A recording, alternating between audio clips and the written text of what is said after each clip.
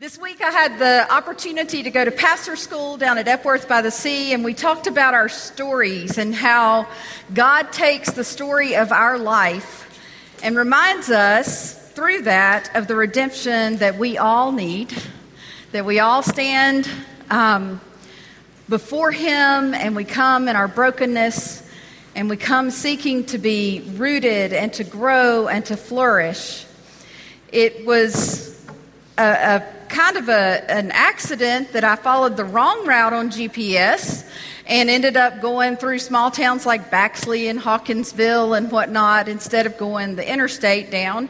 And it turned out to be such a blessing because as I went along, I saw grove after grove and garden after garden, and some were flourishing and some weren't, and it began a conversation with my friends I was traveling with as we began to talk about how what we're rooted in matters, and how what we take in, what nourishes us matters, because at harvest time, it makes all the difference in the world. Amen? We began to talk about how gardening had affected each of us, and there was a country girl with me who grew up on a farm, and she could tell us all. I apologize for the pronunciation if you're not from the South. She told us all about the pecan trees. She told us all about the peach orchards. She told us about the apple trees and the pear trees and what made each specific one grow. We talked about the characteristics, and we were talking, and I said, so did your daddy ever ask you, how does your garden grow? And she said, all the time. That was a question that was common in the South, in my house, and as we began to talk about it more and more, the verse from Colossians 2, chapter 7 began to stand out. I'm going to ask y'all to read it with me as it's up here on the screen. Let your roots grow down into Him, and let your lives be built on Him. Then your faith will grow strong in the truth you were taught, and you will overflow with thankfulness. Amen. Thank you. One of the things that enamored me this week as I was down at St. Simon's and Jekyll was the different trees. And you could see different kinds of trees everywhere you went. Anybody been to Driftwood Beach before? Raise your hand. We need to plan a church trip to Driftwood Beach. It is the most amazing place on the South Georgia coast, where these big, mighty oaks that have provided shade for years, their root systems have simply worn out. The tide carries them in and out, and each and every day they end up in a different position on the beach. Some with the roots spread out like this, others with a branch sticking out of the sand. If Halloween night with an orange moon, it would make for the perfect eerie setting. But it's always breathtaking. And as I went, we began to look at how the roots were horizontal on these trees that had shifted so easily. They weren't roots that ran deep, so they were easily tossed about by the ebb and flow of the tide. And while it was beautiful to see, we also wondered how much shade that tree had provided when it was anchored well in the soil, when it was there. We began to talk about how the hurricanes and the storms probably had uprooted some of those trees. I love the song How He Loves, and I think we've got it coming up a little bit later, but it talks about how trees, how they bend beneath the waves of wind and mercy, how we're like that tree in God's love, and how He keeps us strong. In Psalm, I believe it's Psalm 98, or 92, we hear that the godly will flourish like palm trees and grow strong like the cedars of Lebanon. How do we get to a place where we are so firmly rooted that we can stand strong and we can flourish like the palm tree? The Filipino people call the palm tree the tree of life because it has deep roots. It has fronds that bring shade. It has coconuts that bring nourishment. And they use every single part of the tree for something in their life, whether it's scrubbing a floor with the bark or the shells, to washing shampoo, to shampoo and conditioners with the oils, to nourishment with the coconut flesh and the juice, to the fronds that you use for cooking the fish that they catch. They see in it all sorts of ways in which God has blessed them with life. They went back to this verse, Colossians 2:7. They talked about how this is a tree that's rooted well. It's nourished well. Some of y'all know Jan Witt, who works with Uncle Bob's Pumpkin Farm. I asked her, I said, tell me what makes things grow well. And she got excited. Can y'all imagine that? Farm girl getting excited. And she said, oh, I can talk all day about that. And I said, well, I don't have all day, but I do want to know what it is that makes things grow well here. And she said, for one thing, if you're talking about trees, the roots have to run deep. And something you have to understand is that to water those roots, you can't just come out with the garden hose and spray it a little bit and keep going. Because if you do that, it's just going to get the top layer. And you've got all these roots that are down low. And she said, so sometimes you have to, when you're irrigating, you have to, stand there for a while. So you know that that's going to seep down through the soil. You have to know your soil is good. You have to wait and be patient. Sometimes you even have to drill holes around the tree because you don't have to uproot a tree if it's not growing well. You can adjust the soil around it and adjust the way you're feeding it.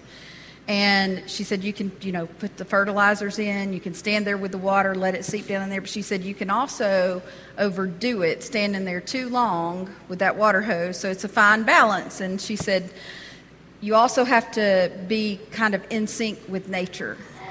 And she said the big thing that I had to learn was that I can't control what the rains are going to do. She said the storm will come down and she'll get excited because her crops are going to get rained on and her trees are going to get rained on and everything's going to be great. And then it'll curve right around her like she's the center of the donut hole. And about a week later, a storm will come in and it'll come down and it'll curve right around this side of the donut hole. But she irrigates through the well that she has, that God has provided, and does so with good stewardship and watches her resources and watches the way that things are growing and picks up on cues of what it needs. It might need nitrogen, it might need something else, and she watches that. And she tries to make sure every single day that she pays attention to the things that she wants to grow well. But the key in that is she learned the rains are going to come. And they're going to be exactly what's needed. Parmalee is a country group that has a song called Roots. And it says, I can't outrun these roots even if I wanted to. They run too strong, too deep, cutting right through the heart of me. It doesn't matter where I plant these boots. I can't outrun these roots. And the closing chorus of the song is, thank God I can't. They're tangled up in every part of who I am. Without them, I don't stand a chance. I can't outrun these roots. Each of us has roots. We have this thing called a family tree that's given us some roots. And we have rootedness in Christ through the family that sits around you today. I know you can look around and see someone who has nourished you at some point when you have felt like you're in the midst of a drought and everything's dry and you don't have what you need to stay rooted because you're not feeling strong. But God is good all the time, and all the time, what? Amen. Roots are vital to the health and longevity of those garden groves that I ran by this week. They would anchor the trees, and you could see. Y'all have seen the groves before. They're all in diagonal lines. It's very obvious when there's a place where a tree hasn't survived. And there were a couple of rows where there were trees missing and there were gaps. Without the proper amount of nourishment, without the proper amount of care, things aren't going to grow and harvest. it fascinates me to learn about the way that things grow. I'm not sure why. I'm not a scientist. I'm not a biologist, but it just fascinates me to learn how things grow. And I was kind of looking up some things for today, and I read a study from like the 1930s. That's a long time ago. And it talked about how under ideal conditions, roots were observed to grow more than 20 feet, and that the root and architecture mimics the treetop. About 30 years later, the research was that the roots were horizontal and very shallow. And since then, arborists have found that the truth is somewhere in between. There are trees with shallow roots, there are trees with deep roots, there are trees with somewhere in between. The ones that survive the storms are the ones that have those deep roots. Anybody around for the blizzard of 93? I know I'm showing my age. I remember when my mother's sweet pine tree, that's a sweet gum pine tree, came crashing down on the roof. And she was so upset, she said, any one of those pine trees out back could have dropped, but I wanted that one to stay. And Daddy said, well, we should have taken better care of it during the summer. Well, we should have. And it didn't last the storm. You know, he knew the research, he knew those things, and the thing was, we didn't do what we needed to make it sustainable. Jim Urban is an arborist who says trees are genetically capable of growing deep roots, but root architecture is strongly influenced by soils and climate conditions. What soil are you planted in?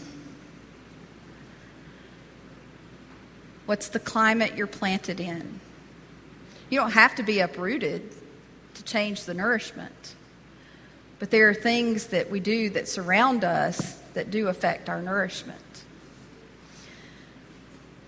We are called not only to receive our nourishment from Christ, who is the one we need to be rooted in, but we are called to nourish one another.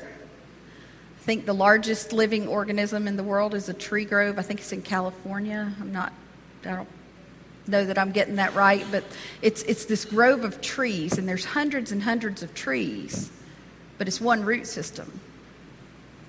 They're dependent on each other. If one starts to die off, the others around it will begin to send nourishment to it. I'm a big fan of Miracle-Gro, but it has to be put on there for it to work. I had a garden one year that I was trying to grow and cultivate, and it wouldn't do anything, and somebody came up and they said, your Miracle-Gro sitting right over there hasn't been opened yet. This was August. I should have been using that all summer long. I should have been using that to take care of the things that my plants needed so that I had food on my table. But I had neighbors who loved me and who came and they said, it's okay, darling. I have a really good garden and I have an abundance of things, and so I can share with you these homegrown tomatoes. Okay, now I'm getting hungry. It's amazing what garden fruits, whether it's tomatoes, whether it's apples, whether it's pears, whether it's mangoes. I'm going to make you hungry. Whatever it is, it's amazing how much better it is when you grab it. Anybody who's traveled to a different country, especially a tropical country, can tell you that when you pick a fruit straight from the tree and you eat it, oh my goodness, you are tasting what will be on the tables in heaven, I believe. I was at the Mount Gilead Children's Home in the Philippines. And the children came up and they said, we've decided we know what God looks like. And I said, oh, okay.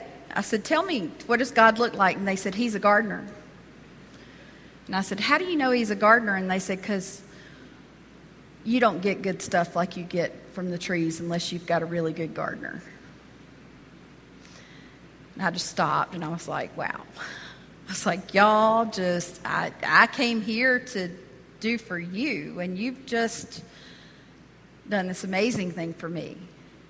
And they said, we want to take you out to our tilapia pond, and we want to take you out to where we're fish gardeners, and we want to take you and show you the bananas we're growing and the mangoes. And we went, and they were so excited about growing something. They wouldn't have had that if it weren't for the workers who were there. They wouldn't have had that if somebody hadn't given them an excitement for God as our creator. When you just stand and look at the world around you, it's amazing what you see. I went to a workshop a few years ago that I don't think I'll ever forget, in which there were pictures of trees laid out on a table, and it was trees from all over the world, in all shapes, sizes, conditions, some alive, some not, some, who had tons of fruit on it, others that provided tons of shade. There were weeping willows, there were magnolias, and you were to pick a picture of a tree for your meditation time. Well, I found a picture of a tree. It was on a beach, which is one of my favorite places to be, and I connect with the greatness of God there. And I picked a tree, and it was broken, but it had new shoots of life coming out. It was a point in time when some things were looking pretty dark in my life, and I didn't even realize it. But God had spoken to me through his creation, through that picture, reminding me that where it looks like things are gone and aren't going to grow anymore, there's new life that is just waiting to shoot out. Jan Witt reminded me, she said, one of my favorite things to grow is mums. She said, on Memorial Day, and this is a good lesson if you like mums, she said, on Memorial Day and on the 4th of July, what you're supposed to go do is cut those mums to where there's about 6 inches left. She said, and I said, okay, you deadhead them. And she said, don't you dare get rid of those heads. And I said, yes, ma'am. Okay, tell me why I'm not supposed to. And she said, you take those and you put them in a pot of soil and you water them. And she said, and all of them may not survive. But you're going to have new mums that take root just because you have taken time to prune, and you knew when to prune. That's part of nourishing the tree. Self-reflection, looking when we cut back, perhaps having a friend come and say, I've noticed that you're struggling with this. Can I suggest that you maybe back off and take some time for yourself? Can I suggest that maybe you go sit and talk with somebody? Sometimes we need to make an adjustment, whether it's adding food in the holes around our trees of life, whether it's pruning, whatever it is, because we want to get to that harvest. We talk about it. Can you pull the scripture back up?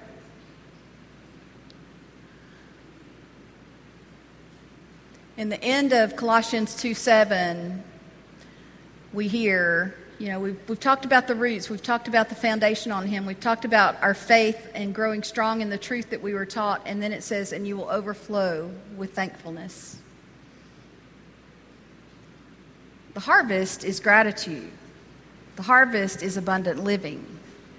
The harvest is one that allows you not only to nourish yourself through Christ, because of Christ, but also one that allows us to then take and share the fruits that have come through that harvest.